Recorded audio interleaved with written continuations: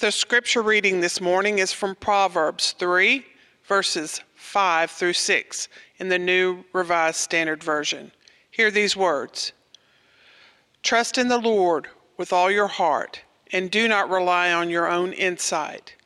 In all your words acknowledge him, and he will make straight your paths. The word of God for the people of God. Thanks be to God. Good morning, Chapelwood. I want to talk today about little things done daily. What are those little things that you do daily, maybe at the beginning of the day or the end of your day, that you do daily, and they have powerful effect on the rest of your life? Little things done daily can make a big difference. I remember growing up, my parents would say, how do you eat an elephant? One bite at a time. And the longest journey begins with what? The first step. Little things done daily. Now, little things don't just contribute to our larger accomplishments. Little things can build character. Little things done daily begin to build who we are, our identity, our understanding. Little things done daily. I often, growing up, had tasks to do, either by my parents or friends of the family, or little jobs that I would do in the neighborhood. And I remember my parents telling me regularly that follow through is everything, that those little things make a big difference. I can tell you that when Grace was growing up, the babysitters that we wanted to hire back to take care of her were the ones that would do the dishes, even though we hadn't asked them to. Little things done daily. Recently, I was talking to a colleague just about a variety of things, and one of them we were talking about interviewing staff members, prospective staff members, and this colleague said, if I had only one interview question to ask, I'd ask, what chores were you responsible for when you were growing up? I laughed. I thought, what a great question. It gets at their work ethic. It gets at their perseverance. It gets at their sense of responsibility. And ultimately, it gets at their character. Little things done daily. When we turn our focus towards Proverbs, we find that it is a book of wise sayings, a collection of them, 31 chapters with a variety of outcomes and a variety of discussions. In a survey of Christians a few years back, BibleGateway.com identified the top 10 favorite Bible passages for Christians that year. Would you be surprised that Proverbs 3 verses 5 through 6 was ranked number 8 out of 10? As we look at Proverbs today, I want to remind you a little bit about how Proverbs comes to us. It's a wisdom literature book. It is in the Old Testament. Tradition says that King Solomon wrote it. Now, tradition also says that King Solomon wrote Song of Songs and Ecclesiastes. I just want you to take a moment there, those of you who are familiar with the Bible. Those 3 books written by one man. Most scholars say that King Solomon wrote Song of Songs when he was a young man, and he wrote Proverbs when he was in middle age, and Ecclesiastes he wrote in his elderly years. Proverbs. I often marvel at how one could pull all of this wisdom information together.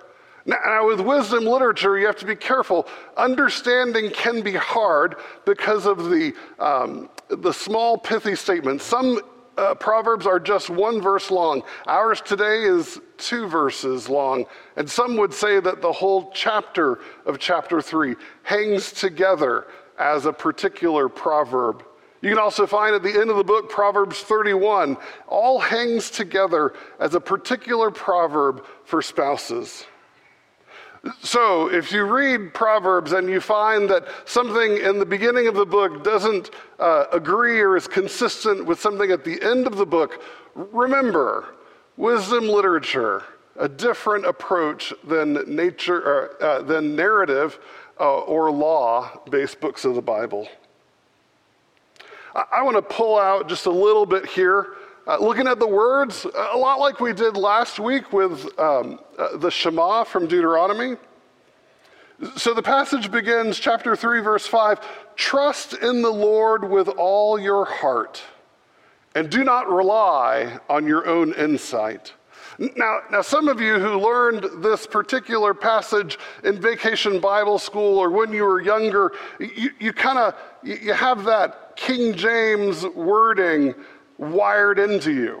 And it's a little bit frustrating to hear non-King James language. I want to remind you that there are many more words in English than there are in Hebrew, and that it's probably good for us to see different translations of the same Hebrew text. Trust in the Lord with all your heart. Let's take trust just for a moment. Trust is a powerful connection.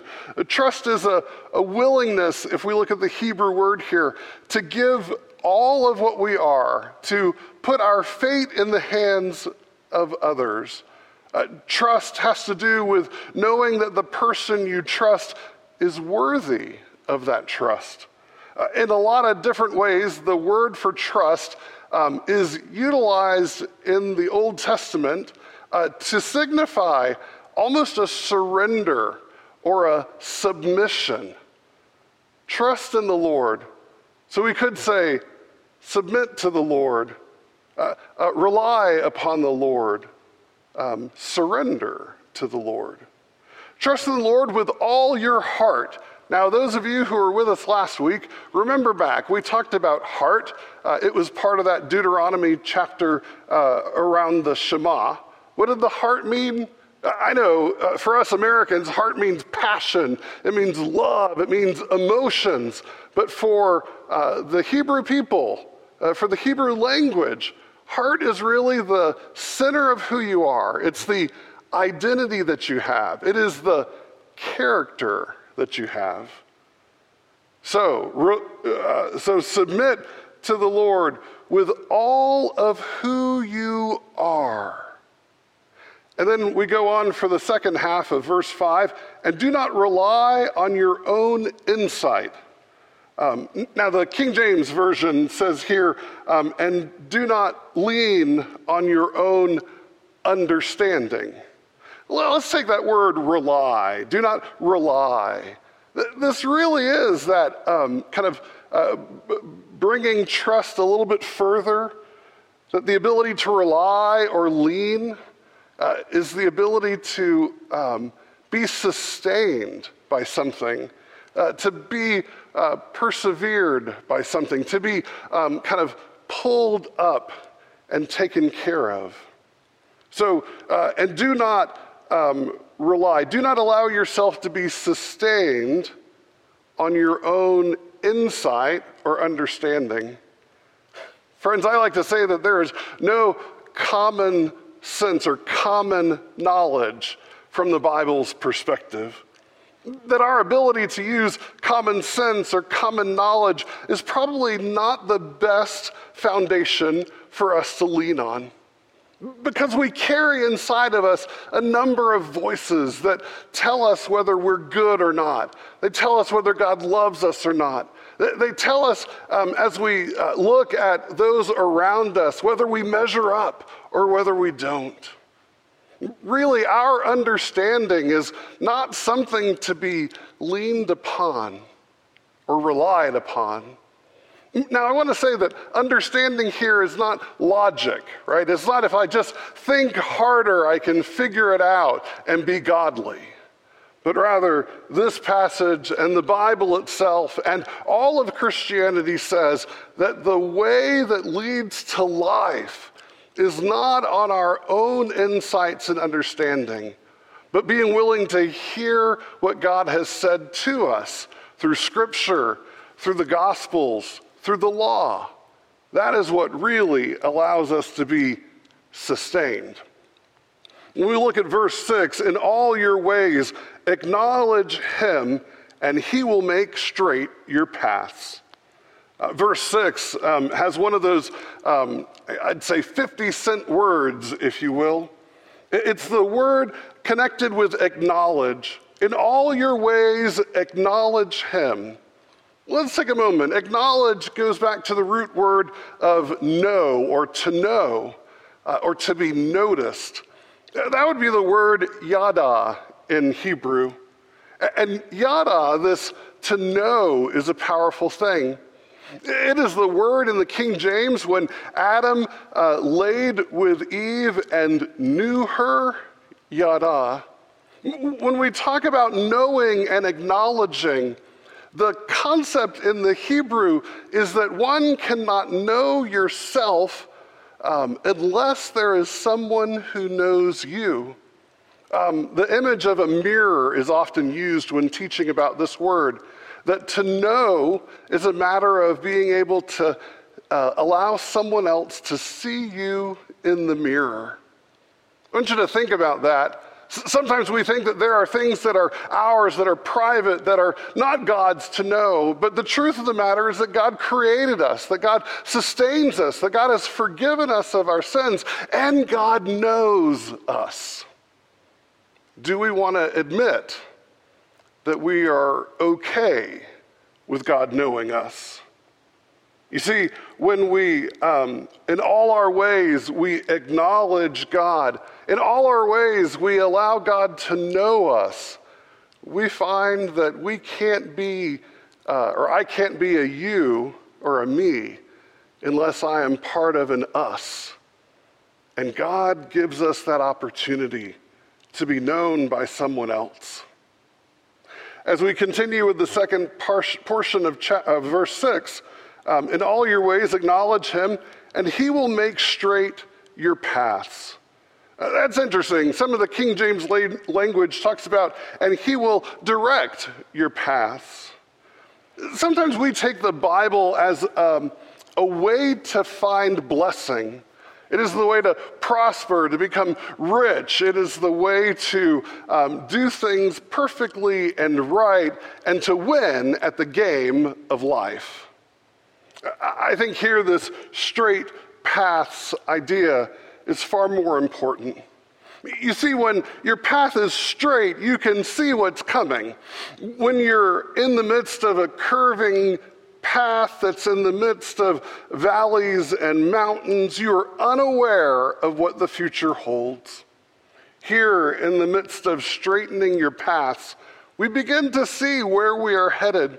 Not to see that we are headed to win the game of life, but rather we know what's coming. And having trusted in the Lord with all of our heart, we don't rely on our own understanding, but rather in all our ways, we acknowledge him, and we find that whatever the future holds, we are blessed to journey to it together. I really want you to think about what are those small things, those little things that done daily make a difference. Now, if you haven't already figured out that I think that Christians should be reading the Bible and praying daily, then welcome to it. This is another one of those verses that if we are to read the Bible for all it's worth, we will find that it's not just for window dressings or decorations on holidays, but that a passage like this can become a spiritual compass for us. That we can wake up every morning. If you are looking for a verse to memorize, here's your verse. And what's wonderful about it is that it is a deep verse with lots of layers and levels to it. As you get better at doing Hebrew word studies, you'll begin to discover that there is so much more buried in this one passage. It is a little thing that done daily, that reading Scripture daily, we derive meaning for ourselves and purpose as well. And then, if you ever wondered what you're supposed to pray about what God calls up inside of you as you do these little things daily that make a huge difference in our lives. I am a big believer in the work of character, that character is what you do regularly. Character is who you are when no one's watching. Character is the values that you're passing down to your children. Character is an opportunity to allow your understanding to become God's will for your life. So I hope this week that you'll pick a passage of Scripture and read it regularly, maybe even Proverbs 3, verses 5 through 6. I wonder what that'll do for you. Little things done daily. I look forward to talking with you again as we continue to read the Bible for all it's worth. In the name of the Father, the Son, and the Holy Spirit, amen.